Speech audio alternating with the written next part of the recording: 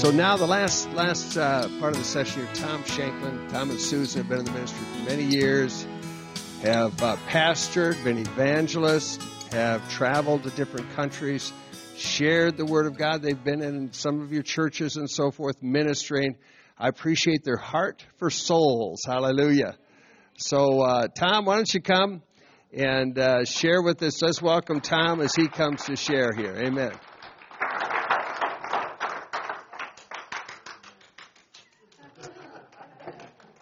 Well, amen. Amen. Praise God. It's good to be here. We bless you in the name of Jesus. Amen. And I'm happy to be here. You know, I've come to this conference for many years, off and on, but the last two have been really special to me. Last fall and this one, because I believe this message, this flow, is exactly what's needed in the body of Christ today. I've been very concerned about some of the things that have been happening, attitudes in the body of Christ, the anger that has been really contrary to the Word of God, as I see it. And it doesn't matter how I see it, it's contrary to the Word of God, period. But you know, Jesus talked about the last days, and he said something interesting. He said, the love of many will wax cold. And, if something's going to wax cold, it means it once was warm. So to me, he's talking about the body of Christ. There's a danger of our love waxing cold because of the horrible things that are going on in the world. I mean, we're going to get angry about what's going on in Ukraine, for example. I mean, just everything that's going on in society. So many things that provoke us, to anger. And the Bible, it's normal to be angry. The Bible said, be angry and sin not. Don't let it get in your heart. Don't let it become an evil spirit in your heart. And you can become a false prophet because you have the wrong spirit. That's, we heard that about how about John. I didn't realize that was John that said, let's call down fire from heaven. I always thought he was the most perfect one of all, right? But even John, had that tendency, and we can all have that tendency. And so I've really appreciated the spirit and the flow, and I just believe it is the right message for the right time, and I just thank you, Pastor Dave, and everyone that's involved for bringing this message and making that stand. It's just really a blessing.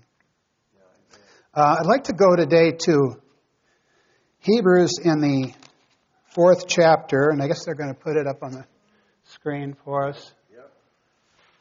And I have a different version, so I guess I'll read it off of here. But let's pray first.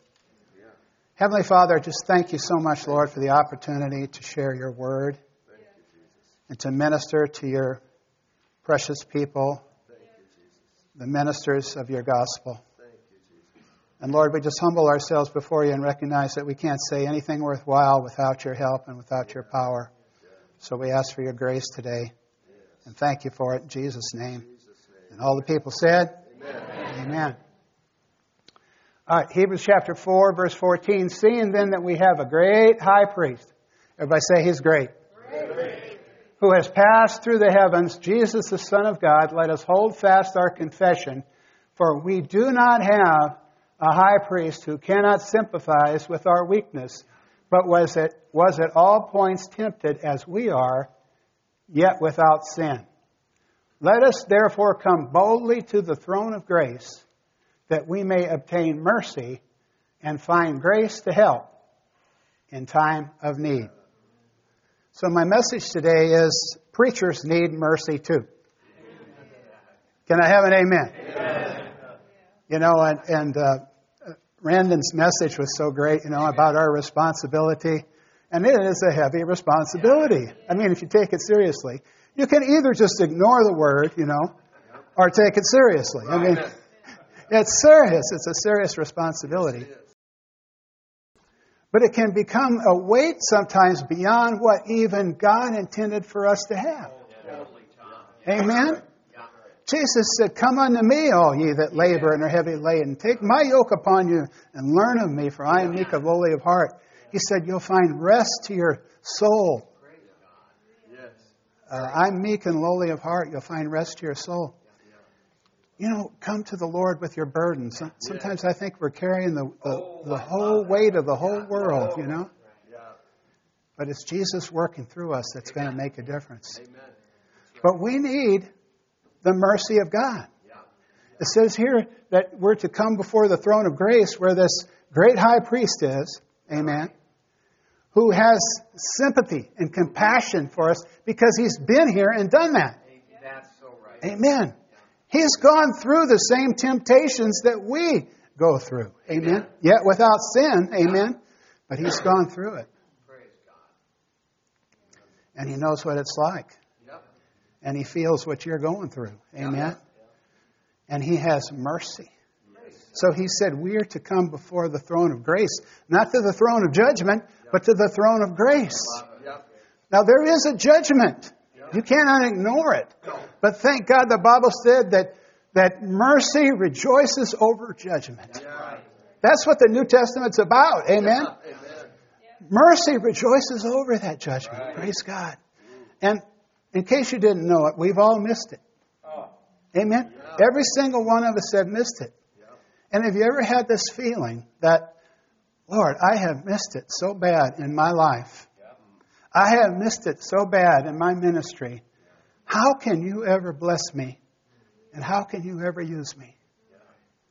But God says, open the Bible and read about the men and women of God. Kevin talked about it. Talked about think about Abraham and his weaknesses and failures. Amen? But he had faith in God. And what came of his life is for the glory of God. Amen? Moses, couldn't control his temper. I can relate. Amen? I was a pastor for nearly 22 years. And I thought about the scripture you mentioned. The servant of the Lord must not strive, but be gentle to all men. In meekness instructing those that oppose themselves, if God might give them repentance to the knowledge and the truth. When I was a pastor, I used to quote that scripture to myself over and over again. Come on, Tom, you can do it. Pastoring was hard. It was so tough. It takes grace to do that. Well, it says you've got to come before the throne of grace to obtain mercy and find grace to help in time of need. Amen. You got to have that. You got to have mercy to get the grace. You got to obtain mercy from the Lord. Amen. And if you're living in condemnation over what's happened in the past, you're not going to walk into your destiny. You're not going to have victory. You're not going to be able to help people see Jesus as He really is. Amen. It's interesting. Paul wrote these epistles, and I'm sure you've noticed in the beginning of each one, he would say something like, "Grace and peace be to you through God our Father and the Lord Jesus Christ." But did you know that in 3 of the epistles, he said it a little different way? He said, "Grace, mercy, and peace be unto you from God our Father and the Lord Jesus Christ." Bible quiz. Do you know which 3 epistles that is? Anybody know? I do. You don't count. Thank God. I'm glad to have my beautiful wife with me today. Praise God. Guess which ones? 1 Timothy, 2 Timothy, and Titus. Pastoral epistles. We must need mercy. We must need mercy. Amen. Paul knew that pastors, ministers need the mercy of God because, before we were shepherds, we're sheep. Right. We're people that need the grace of the Lord. Amen. We need His grace to survive. Amen. Yeah. Right. Pastor Dave said it. We're not going to get into heaven because we're pastors or because, we won 10,000 people to the Lord or whatever.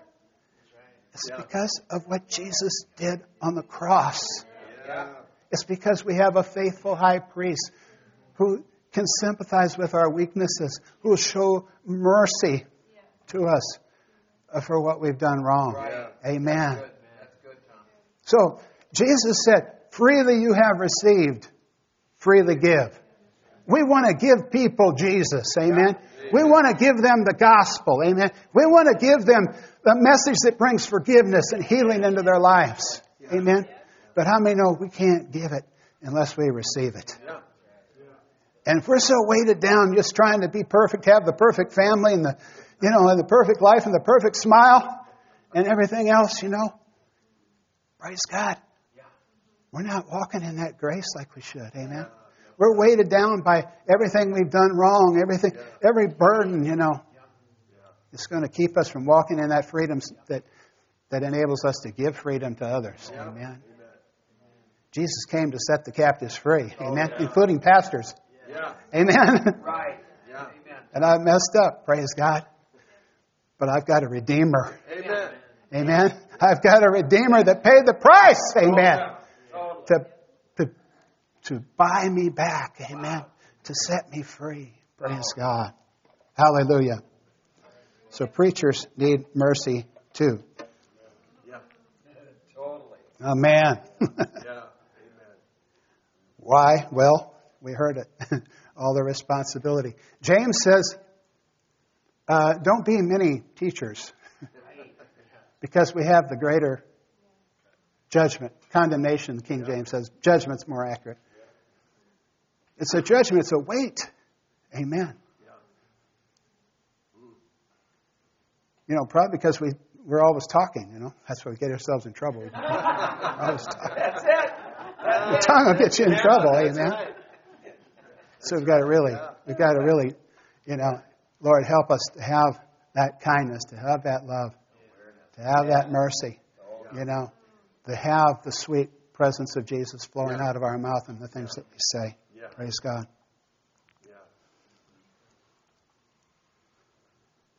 Paul made the statement, this is a faithful saying and worthy of all acceptation that Christ Jesus came into the world to save sinners, of whom I am chief. I'm the chief. I'm the chief around here. Chief sinner. Amen. Amen. So right. One place he says, I'm an apostle, but I'm not even worthy to be called an apostle.